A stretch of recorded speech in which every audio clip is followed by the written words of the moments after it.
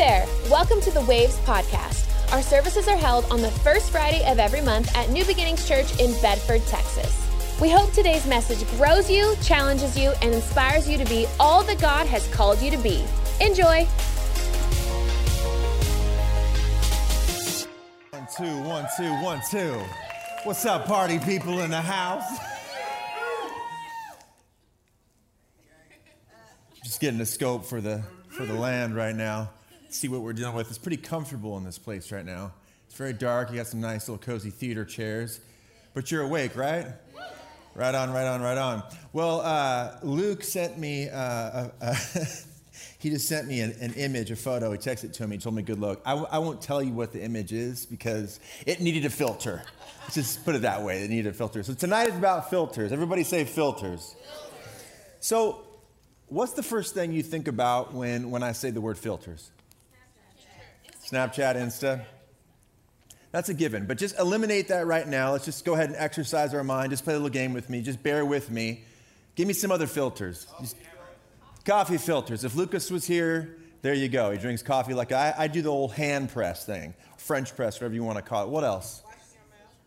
Washing your mouth. Watching your mouth. Oh, watch. Yeah. Like listen to that gangster rap. Jordy has a problem with that. It's all censored. You know, I think of sometimes what I don't want to do tonight is just start naming out filters and social, Instagram, Snapchat, and all that stuff and put a bad stigma on it because it's actually a good thing. But I want to talk to you guys about it tonight in relation to how we live our lives and how we represent our lives to everybody else that's watching. What kind of filters that we put on in front of us, right? But there's all types of good filters. You know what I'm saying? I mean, like, nature has many filters. Think about it. Like, you guys have a filter on right now. You don't know about it, but you all have one. It's called your nose. You have this hair in your nose, right? A lot of you have like daddy long legs just chilling out of your nose. Some of you guys that are thinking about your nose right now, you're like, yeah, dog, what do we do? Or you have that cauliflower sticking out of your ears, right? Just that nasty Italian long spider legs coming out of the ears. Why is that? Dude, just rip it out. Every time I see that, I want to just take a pair of snips or like pliers and just like what kind of perception problem do you have that you're not seeing this? The shrubs that are coming out of your ears. Those are filters, y'all. Yeah. God put in place filters for your life. But when it comes to social media, there's apps, thousands of apps, all different kinds of filters. So I'm not going to, have you erase your filters right now so nobody trip. But seriously, it's been getting like out of control. Like I've been using, when I turned 16, I started working in graphic design, and I did it for about 15, 20 years. That's all I did was just sit down in like a dungeon of an office with no lights and just sit there and Photoshop people's faces all day long. So I learned a lot about touch-up. And I can just look at any magazine, I can look at photos, and I know right away it's touched up, it's Photoshop, 100%. But we've become so commonplace for us to just touch things up now that we all just sort of just step into it because why? Because we don't really like to look at ourselves. Really what comes down to it. We don't like the flaws or the imperfections that we see because everybody else kind of sort of raises the bar superficially. So what would you say if you were to look at your phone, what do you use the most filters on? Just be honest right now. You're going to use it on your selfie. You're going to use it on yourself unless you're just like taking love and care on somebody else's face and just, want to doctor them up. But I like to keep things interesting, so I looked up, I did some research yesterday. This is 10 facts about selfies. Are you ready? Yeah. If you're ready, say, I'm ready, Pastor Brandon. 10 facts about selfies. Here's a little boring one just to kick it off. The first selfie recorded was in 1839. Yes, ladies and gentlemen, that is right. A photographer by the name of Robert Cornelius in 1839. The process of clicking pictures at that time was as long as 2 and 3 minutes. So can you imagine just chilling there 2 and 3 minutes, just chilling there. I can't even sit there with my kids. If I take a group picture with people, my mouth does like this weird sort of crackly sound. So when it's silent, it's like SMR going on. Like when I'm smiling, you know, my kids always, Dad, what's with the SMR? But think about that. Like if somebody comes up to you and is like, hey, do you mind, taking a photo of me and my girl right now? Basically nowadays that's saying, do you mind taking 40 different pictures from different angles until I see? And all the ladies said, fact number 2, the word selfie was actually invented by a drunk man in 2002. This is funny, check this out. In Australia, September 13th, 2002, in an internet forum, there appeared the following post by Nathan Hope. Drunk at a mate's 21st, I tripped over sick and landed lip first, with front teeth coming a very close second on a set of steps. I had a hole about 1 centimeter long right through my bottom lip, and sorry about the focus, it was a selfie. That's where it started. Mr. Hope, however, denied coining the term, claiming it was common slang. Over the years, linguists have analyzed this phenomenon and pointed out that it's a typical feature of the Australian language, Katie, to shorten words and end them with IE, citing how barbecue and postman become Barbie and postie, respectively, in local usages. Soon enough, there came mobile phones with front-facing cameras, and the world was never the same again. 2002, a drunk Australian coined selfie. You didn't think about that. You didn't know that, did you? Number 3, on the 10 facts about selfies. Selfies became the word of the year in 2003. They actually went into the Oxford English Dictionary, announced selfie as the word of the year in November, sometimes after it was first included in the online edition of the dictionary. Incredible. That actually rocked our society enough that we're taking pictures of ourselves enough that they're actually placing it legitimately in the dictionary. Fact number 4, 93 million selfies are posted per day. Wow. And Katie, that's 1 million of yours. I'm just going to be calling people out tonight. Everyone's like checking their Instagram, like delete. On an average, 93 million selfies are posted every day, and that's 10 selfies are posted to Instagram every 10 seconds. That's 1 a second. So selfie. Fact number 5, June 24th is actual National Selfie Day. So mark your calendars. It's actually a ridiculously self-created holiday, but it is a holiday nevertheless. Fact number 6, listen to this, fellas. Women take 55.2% of all selfies. See, I think it was you women. That's 45, what is that, 44.8? But listen to this, ladies. Men who post selfies are more likely to be narcissistic or psychopathic. So you got a slight advantage on this one, slight advantage. In a lifetime, the average person will take over 25,000 selfies. I think that's actually low. Because you think about it, girls, I mean, you're probably taking like 1,000, be honest, you're probably taking like 1,000 a month. That's real talk. Fact number 9, millennials spend an average of 1 hour a week uploading selfies to social media. I think that's actually like upload time, because I know they spend more time than that. And this is my favorite. Fact number 10 about selfies. Selfitis is considered a genuine psychological complex. Selfitis. First coined in 2014 as a joke, selfitis is now being taken seriously by the American Psychiatric Association. This term was coined to describe the cultural habit of taking an overabundance of photos of oneself and reposting them on Instagram, Facebook, Snapchat, and other social media sites. So, selfitis. Ladies, just please bow your heads. We're going to pray. Everyone is guilty tonight of selfitis. Raise your hand. You liars. Everybody here is struggling with selfitis.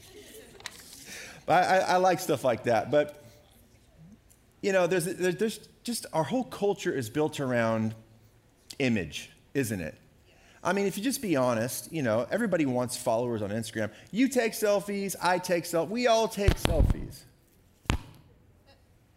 But it's kind of the name of the game right now. If promotion and marketing, everything has to do with image, what's your brand? And when it comes to filtering, I just wanted to give you a little bit more stats. This is an article in NBC News, and it's by this girl named Jessica Wakeman. You can check it out on NBCnews.com. It's from last year. And just bear with me a sec. I'm going to read it, but really focus in on what I'm saying, because I know sometimes if I'm reading a long time without a break, it's easy to space off. But this is actually really cool information that I just want to lay some groundwork. So earlier this year, the Royal Society for Public Health in the UK released hashtag Status of Mind, a report on the impact of social media usage on mental health. They surveyed 1,500 youngsters aged 14 to 24 and asked 14 questions about their mental well-being and usage of YouTube, Snapchat, Facebook, Pinterest, and Twitter. Every single platform other than YouTube was associated with users' anxiety and depression. Instagram scored poorly related to body image and anxiety. Totally. A 2014 survey from University of Pittsburgh Center for Research on Media, Technology, and Health asked 1,787 young adults ages 19 to 32. Who's age 19 to 32? Raise your hand. This is you. They asked them about their mental health and found that using 7 or more platforms was correlated with triple the risk of having anxiety or depression compared with those who used only 1 or 2. If 7 sounds like a lot, look at that list and ask yourself, how many accounts do I have? How many have more than 2 social media accounts? Raise your hand.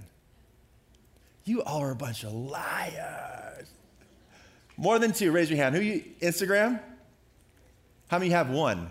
How many don't use social media? Raise your hand. So there's definitely people lying because nobody. 1.5, you didn't go between 1 and 2. Look. Again, I'm not smashing social media. I'm just giving you facts tonight for what we're going to go into.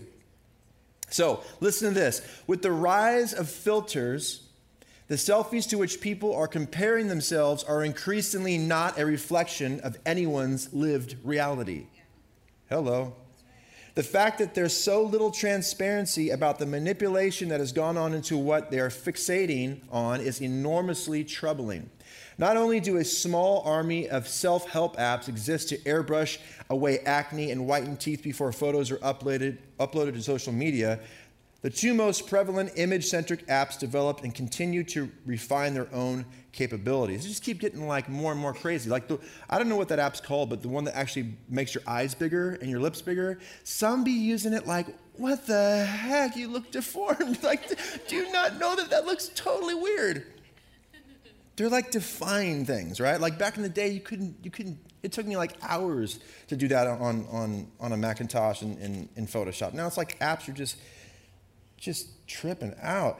It says, while arguably the point for some posters and viewers is a kind of competition for who has access to luxury goods, trips, clothes, or meals, the filters made available to users and invisible to viewers are creating an even less realistic portrait of what other people and their lives look like, to the detriment of some.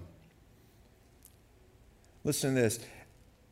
After its most recent study, the Royal Society suggested a way to preempt the negative feelings spurred by social media by asking apps to create a way to signify when an image has been manipulated in some way.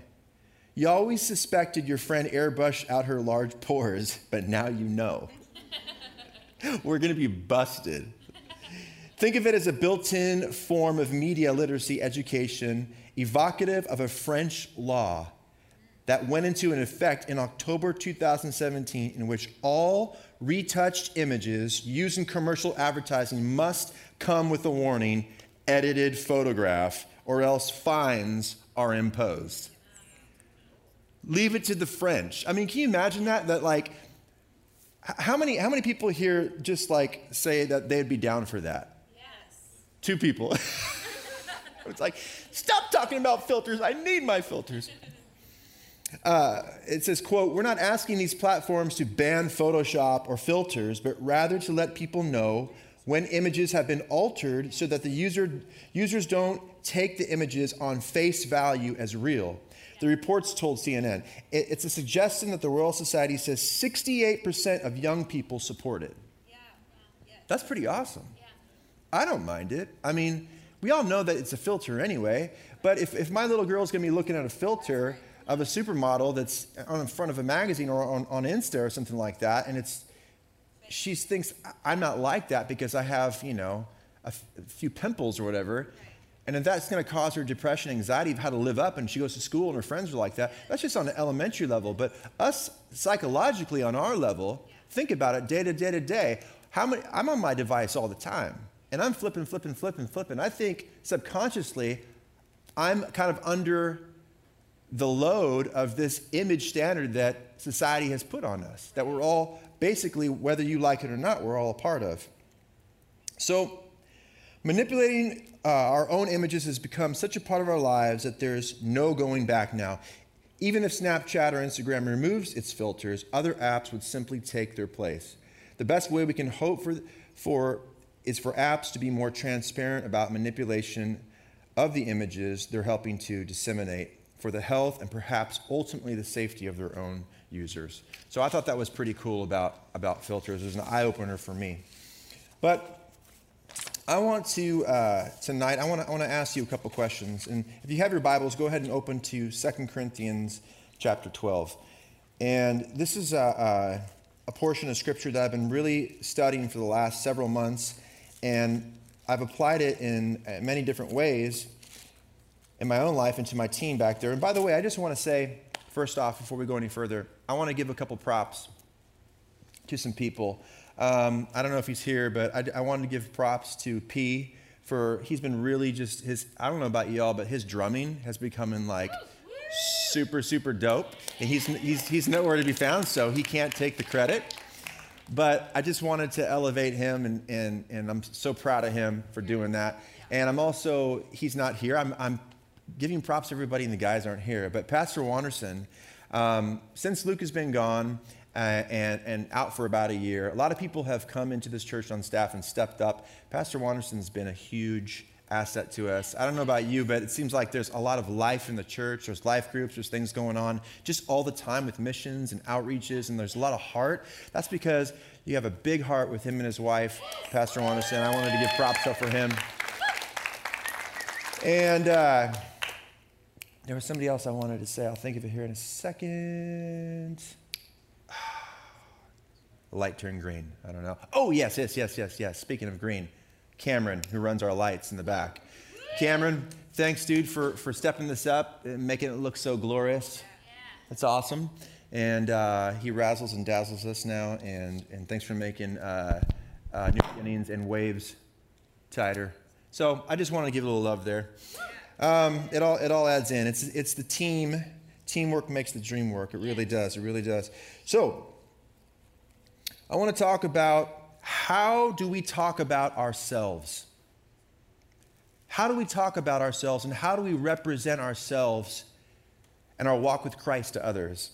And the second question is, where does our power come from? Where does our influence truly come from?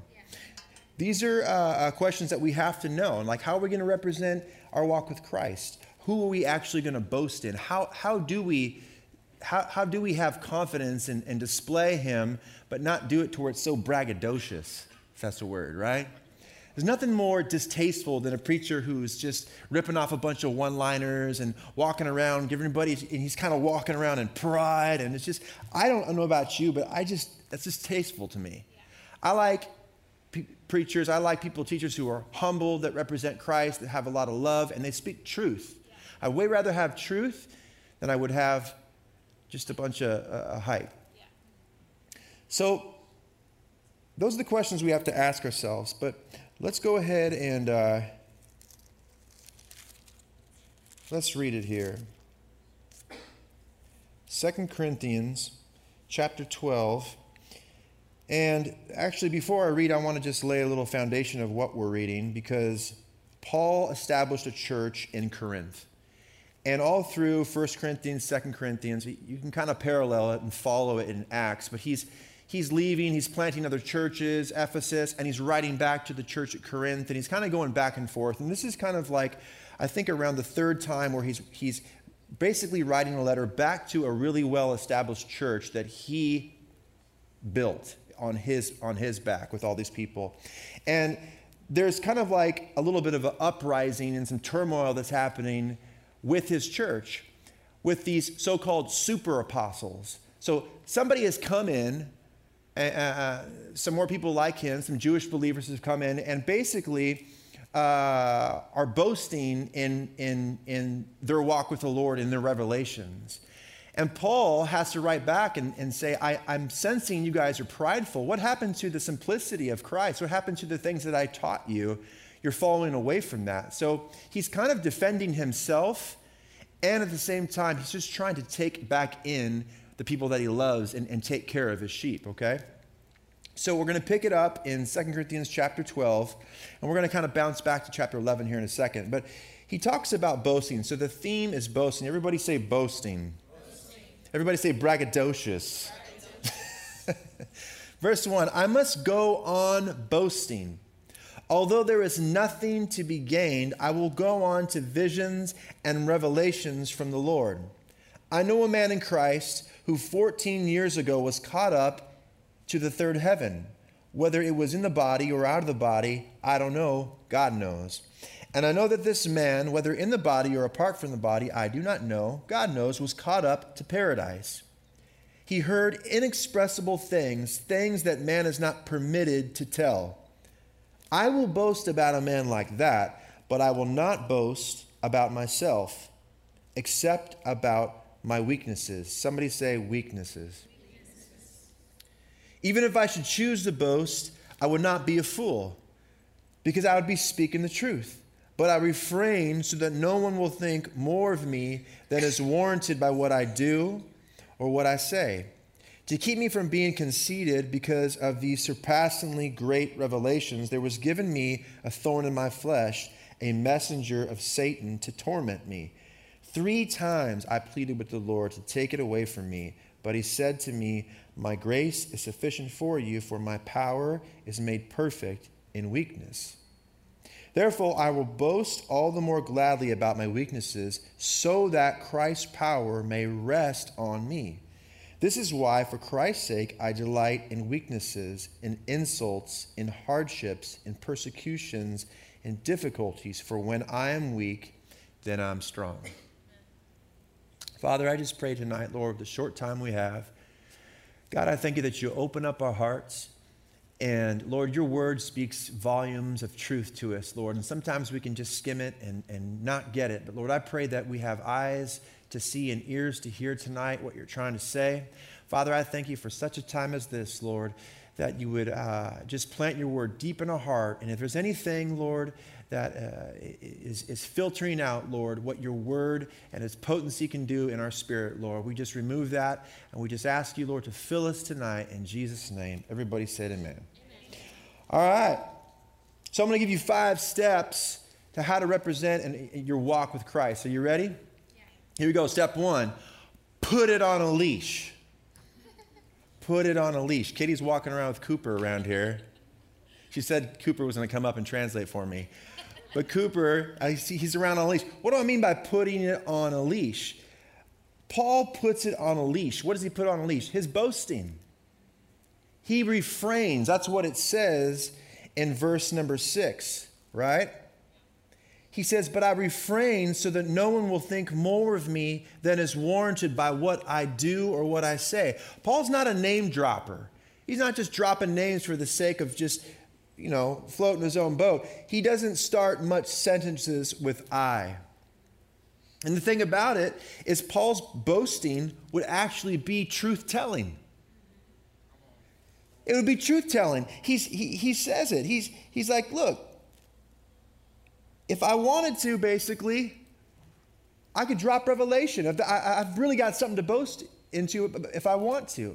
But what does he talk about boast? He calls it foolishness. Foolishness. Literally, that's what he's referring it to. So Paul's boasting would be truth-telling, but truth is not reason enough to speak of ourselves. Truth is not reason enough to speak of yourself. Why? Because we're trying to get people to see Jesus. You don't want them to see you. You might kill them. You're liable to kill them.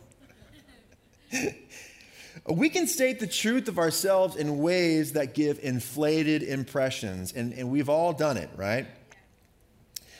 We never want people to think more highly of us than what our truth and humility require. You know, Paul says it like this. I can't remember what book it's in, but he says, I didn't come to you with eloquence of words, but I came to you with meekness and the demonstration of Christ's power. Right? Sometimes as Christians, we think we got to really just have this dignified sort of like strange way of being a Christian. When in all actuality, guys, we got to kind of get beyond the churchiness of the way that we deliver the gospel. Because that works, but it only works for us within our own little bubble of like culture that we've created. You go outside and if I get up here and we're like, bless God, I'll tell you, and I just sound like I'm not Brandon. Right. Come on. I mean, that's just kind of weird. So God, it requires us what? It requires us that we put a leash on it. It requires restraint. I could say a lot of things. I could say, iron sharpens iron. No, I couldn't. I used to maybe when I was younger. Now I'm just all skin and bones. Jeffy's like, no, you don't. Jeffy be flexing his pecs. Blah, blah, blah, blah, blah. Right? But you got to put a leash on it. You got to put a leash on it. Somebody say, put a leash on it. Put a leash on it. Number 2, keep it real. Yes. Keep it real. Our lives should be verifiable. Yeah. Right? We can't inflate some big stories because guess what? If you keep doing that, the next time you got to come with a bigger story, and the next time you got to come with a bigger story. Pretty soon, truth be told, you're going to find out that you're nothing but a sucker, and people are going to be like, "What?" And you're going to look like a fool. That's why Paul says boasting is foolishness. Yeah. So that's how we avoid becoming a show, is we keep it real. Yeah. Now, notice Paul, he doesn't inflate his stories, or check this out, he doesn't even tell the most fantastic aspects of real stories in order to move people. He doesn't really even go into the real things in order just to move people's emotions. He's just straight up real. Love this dude. Let's go back to it. I'm going to go to chapter 11, verse 16. Or let's actually go chapter 11, verse 21. What anyone else dares to boast about, I am speaking as a fool. I also dare to boast about. Are they Hebrews? So am I. He's talking about these super apostles. He's like, look, you've led me to this. Now I got to just own up. It's time to roast y'all. This is the truth. Are they Hebrews? So am I. Are they Israelites? So am I. Are they Abraham's descendants? So am I. Are they servants of Christ? Am I out of my mind to talk like this? I am more. I have worked much harder, been in prison more frequently, been flogged more severely, and been exposed to death again and again. 5 times I received from the Jews the 40 lashes minus 1. 3 times I was beaten with rods. Once I was stoned. 3 times I was shipwrecked. I spent a night and a day in the open sea. I have been constantly on the move. I have been in danger and in rivers, in dangers from bandits, in danger from my own countrymen, in danger from Gentiles, in danger in the city, in danger in the country, in danger at the sea, in danger from false brothers. I have labored and toiled. I have often gone without sleep. I have known hunger and thirst. I have often gone without food. I have been cold and naked. Besides everything else, I face daily the pressure of my concern for all the churches. Who is weak and I do not feel weak? Who is led into sin and I do not inwardly burn? If I must boast, I will boast of the things that show my weakness. The God and Father of the Lord Jesus, who is to be praised forever, knows that I am not lying. He just let him have it. It's like, oh yeah, you prove it. Right? He just let him have it. So he can give it. He knows it. But yet he still puts a leash on it. Yes, he keeps it real. He pulls it back. He harnesses it. Why? Why does he talk about weakness? Think about this. How do you feel about weakness? Ask yourself that question. Are you okay? Are you okay with weakness? Because sometimes we think weaknesses, we just we don't like to show that. We don't like to show our imperfections physically. That's why we use filters, let alone in our spirit. But what does God say about weaknesses? So what do you think about being weak? Does God have a purpose for weakness? Should we embrace our weaknesses? Well, let's look back at what Paul says. He says, to keep me from being conceited because of surpassingly great revelations, there was given to me a thorn in my flesh, a messenger of Satan to torment me. Now, some preachers will say that that is his basically condemnation for persecuting the Jews, and he just couldn't shake it. He was just, living in guilt and shame, obviously so, from stoning people and harassing innocent people. So maybe he did carry that. Maybe that was something that he was like, God, take this from me. Or maybe it was literally something in his flesh. Maybe it was a sickness. I don't know.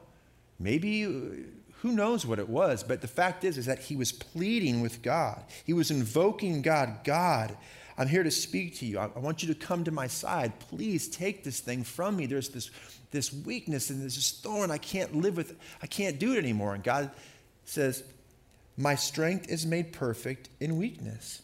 So there's a purpose. What was the purpose for Paul? To keep him from being conceited about these crazy revelations he had. God has a way. So strength is made perfect in weakness. You really have to believe that. Not just, okay, Paul believed that, but you have to really believe that for yourself. Strength, everybody say strength, is made perfect in weakness. What areas of weaknesses are in your life right now? Be honest. Because sometimes when we come to church, we just put on the, hey, how you doing? That's like one of the, in the United States, we just throw that word out there all the, how you doing? Great. How you doing? Great. And we just move on. How things go in your life? We really stop and talk to somebody. You're like, what's really going on with you, man? How you really feeling? Is there anything?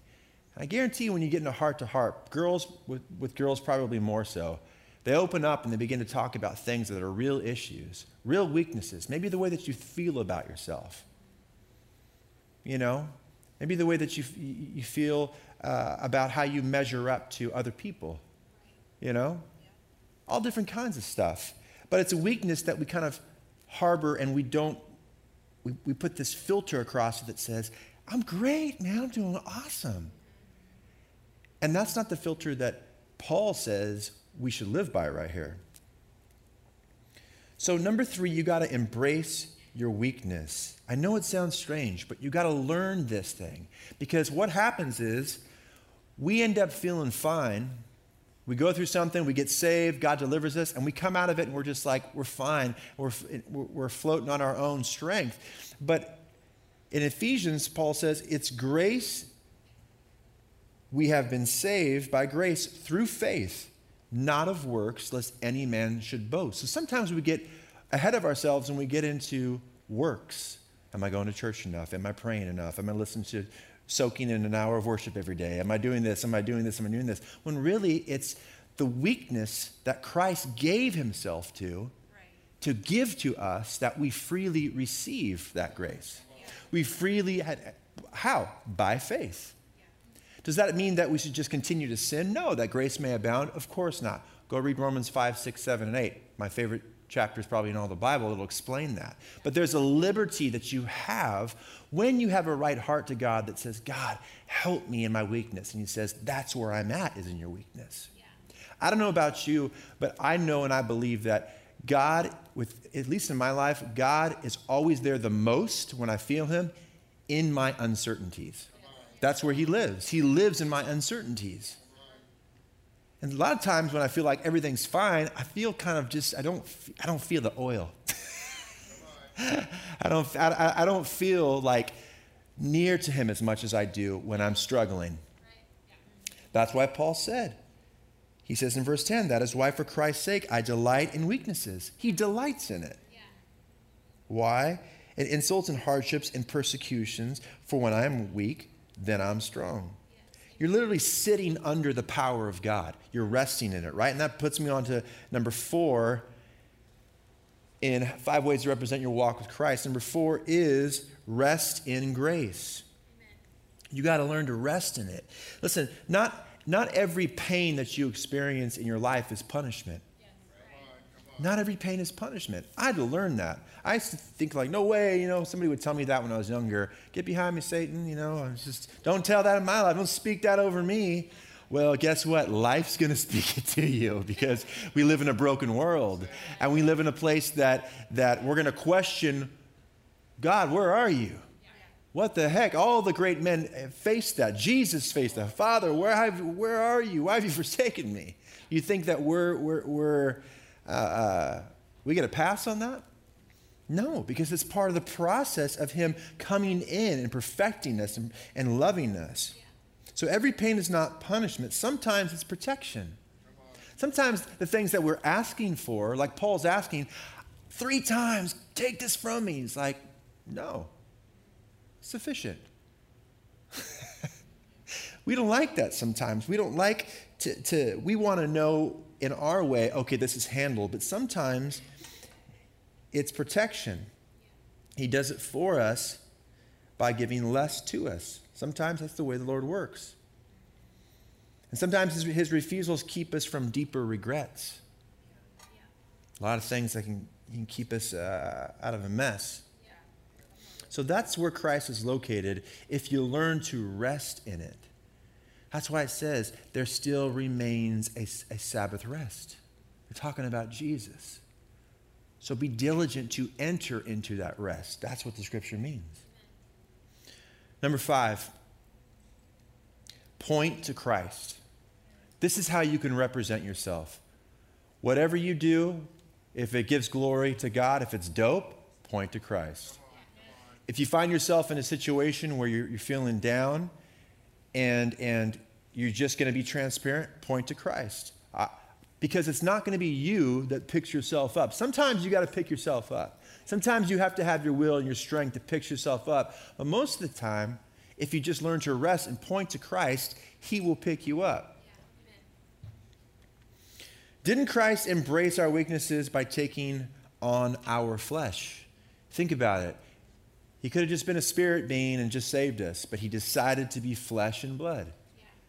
He decided to walk this earth as a man, to have the same temptations, to have the same broken heart, to have the same ideas of himself. He took upon that flesh so he could taste what weakness was like. He gave himself even to the point of death. And it's in his weakness on the cross that he displayed his power. It's in the weakness on the cross that he let him take his life. So why are we trying to macho up? Why are we trying to flesh up when we're supposed to take on the nature of Christ? I'm speaking some truth, y'all. I know I'm not preaching, but I'm speaking truth that I hope hits a soft part of your heart. This is why I want to preach this tonight in a simple way, is because it's that weakness. That's where God's power is to save sinners. That's where his power is to save sinners. Why? For the last 10 years, I'm not ashamed to say it, I've struggled for the past 10 years with obsessive compulsive disorder. I never thought that I would face it. A lot of you know my testimony. And because I'm a laid-back person, it doesn't seem like that. But I've learned over the years, over a decade, more than a decade, of how much of a physical ailment it is. It's literally something physically that happens to me. A lot of times I don't like taking medication because I just feel like, Lord, why aren't you, I don't need it anymore. A lot of times I'll just, get on it for a long time, step off of it, and I find myself right back to it. I go see my doctor, and my doctor's like, and what lesson did we learn this time? Not to stop taking my medicine, doctor. Now, I'm a preacher. I'm a singer. I write songs. I love the Lord. I've been touched by him and filled with the Holy Spirit. Why? We have a problem struggling with our own humanity. We really do. We struggle with our own humanity. I've learned through that process of falling and getting back up and falling and getting back up, that I just learned, wow, God, you just love me in spite of all my weaknesses. Yeah. You're for me no matter what. And I find a strength in the very thing that I thought was my weakness. Yeah. So that's the very thing that sinners need to hear. Sinners don't need to hear your perfect Christian stuff. Right. They don't need to hear exactly all the show and all the thing, and they don't need to see only your good things. You need to show a filter of who you really are. Who you really are should match who you really are, right? Because why? If I get up there and say, and people ask me, hey, Pastor Brandin, that was a great message. Do you still take medicine? And there's been times where I can say, nah, I don't take that anymore. But there's times I say, yeah, I take it. And I thought over the years, God, why do you keep me in a position where it's like back and forth, back and forth? And he spoke to me. He says, because if they look at you up there and they say, well, you're stronger than I am. You're a runner. You have more endurance. You have more willpower. I can never do that. I'm not like you. There's no hope for me. But God has a way, just like he does of Paul, of keeping you in check, keeping you at a position where you're always in necessity of the Lord. Yeah. And that's the place that I don't want to leave. Yeah. And I'm going to put this mindset on for the future, because I've known in my life that I've seen things that I like, man, that doesn't mix with my faith. Right. Now, I've lost loved ones. I've been through hardships, just like Paul says. But I know that he's always with me, even more so, right down to the core of my situation in my weakness. Because that's where his strength is made perfect. So I'm going to delight in that when it comes. All things work together for the good who love God and are called according to his purpose. So what weaknesses do you have tonight? What filters have you put over your heart? You know, when we take our pictures, we're just seeing, and I'm the worst at it. I'm like, no, screw it. You got to put content out for songwriting. I got to fix the wrinkles and the hairline on my face. Okay, that's what I need to do. But we look at ourselves, and that's just a way of, don't fall into the trap of feeling like you have to be this braggadocious, perfectly person. That's where you're going to have anxiety. That's where you're going to fall. You're always going to fall short. It's like saying you're going to, go to the gym and you're going to look better than this person. Well, you're never going to look better than the person above them, unless you're Pastor Jordy. He looks amazing, right? But there's got to be a healthy balance that, just like Paul saw the church and said, yo, you guys are going outside the circle. Come back in. Remember, it's Christ who saves you. Remember, where do we get our power from? Our power doesn't come from this flesh, because this flesh is going to bring you down. Right? Literally. Gravity is working against me. Wants to bring me down. You'll get that as you get a bit older. But the thing is, that power has to be in a place where you learn to what? You just learn to receive it. I'm going to receive this grace. I'm going to receive his strength in my weakness. But how does he do that? What does that look like, Pastor Brandin? It looks like such a love, such a beautiful love that he pours into your heart that you can't explain it. All you know is you feel accepted. You feel loved. There's nothing that you can do to make him push you away. He sees it all. He sees every aspect of you already. So take the filter off. Let him come in and work on you, and let the world see you transparently, authentically for who you really are. And then they're going to be able to say, wow, that's just like me. But yet, he feels love in his heart. But yet, he's got loved ones around him. But yet, he believes that God is for him, not against him.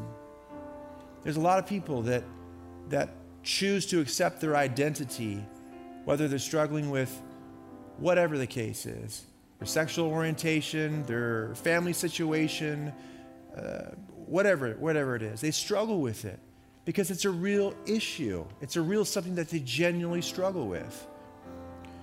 If you walk through this life long enough, you realize and you start to share some of these hardships, you'll have more empathy for people, and you'll have more compassion for people. And it doesn't mean that you agree with everything they say, but you understand that, wow, they're flesh and blood just like me. Me, it's my brain. With you, it's, I don't know. You know what I'm saying? But that's something that God will use. But if we just let ourselves go under this kind of running through the motions and this filters and filters and filters, whether it be physically or filters of who we truly are, we're going to miss what God can truly do through us. And that's representations of his power working through our weaknesses for his glory. Amen? Amen. Man, that's it. I wanted to share that. And so that's really what repentance is. Repentance is just the admission of weakness. Nobody's perfect. I mean, nobody, unless you're my wife, she's perfect. No. Nobody's perfect. But when you begin to confess and you agree with God that your sin has made you weak, then that's where you truly begin to experience a resurrection power. I've been laid hands on so many times by preachers and power and hype but the sweetest, most delivering power that I've had is by myself in my room when I'm weak and I've given up and I've lost all hope, because that's when Jesus comes. He can have total access to you because he gets all the glory, and it's nothing to do with, it goes past borders, it goes past different sects of religion, it goes past all that stuff, and Christ just comes and says, smash, here I am, my ridiculous love for you. Boom, here you go. It's us having the issue of receiving it. So let's pray tonight. Let's pray. Bow your heads with me, would you? Father, I just thank you tonight, Lord. Lord, I know it's hard to embrace weakness. I know it's hard to remove filters and look at ourselves for who we truly are. But God, I just pray that you take off the lie that the enemy has put in front of us that says we have to measure up to this particular image, these false realities, and living in comparison to things that really aren't true. God, we lay that aside because the real truth is we're created in your image, Father. We're created for a great purpose. And Father, we thank you that we can just at any time call upon your name, and you don't look at us. You don't look at us and say, oh, I can't accept you because you're too weak. Oh, I can't accept you because that's just too messy. Lord, you already know us, and you walk with us daily because your Spirit lives within us, and you formed us and knew us before this world was ever created. You think of us and you thought of us, Lord, all along. Father, I thank you, Lord, that you're going to put in our hearts, Lord, the ability, Lord, to represent who you really are, and that by removing these filters, God, we can do and say and match as closely as possible to who we really are. And it's your work that comes through, Lord. Father, we thank you, Lord, that you've given us the ability, Lord, to talk about ourselves and represent ourselves just as you want us to do, God. And Lord, that our awareness, Lord, it's not just comes from self-awareness. It doesn't just come from knowing who we are, but it comes from a place of our identity of knowing who we are in you. We get our identity totally in you, Jesus. So Father, we love you tonight. Lord, I thank you that you open up every heart, God. Lord, I thank you, Lord, that there just be a liberty, Lord. Your word says, God, that is for freedom that Christ has set us free. It's for freedom that Christ has set us free, Lord. We're to walk in freedom, God. That means freedom from any sort of turmoil in our mind, any sort of comparison, any sort of doubting of the creation that you've given us, Lord. The body that you created us to have, Lord. The heart that you created us to have, Lord. The ideas that you've had, the family that you've given us, Lord. The purposes, God. The very breath that we breathe every morning, the day-to-day purpose that we have to walk out, God. All that is given by you.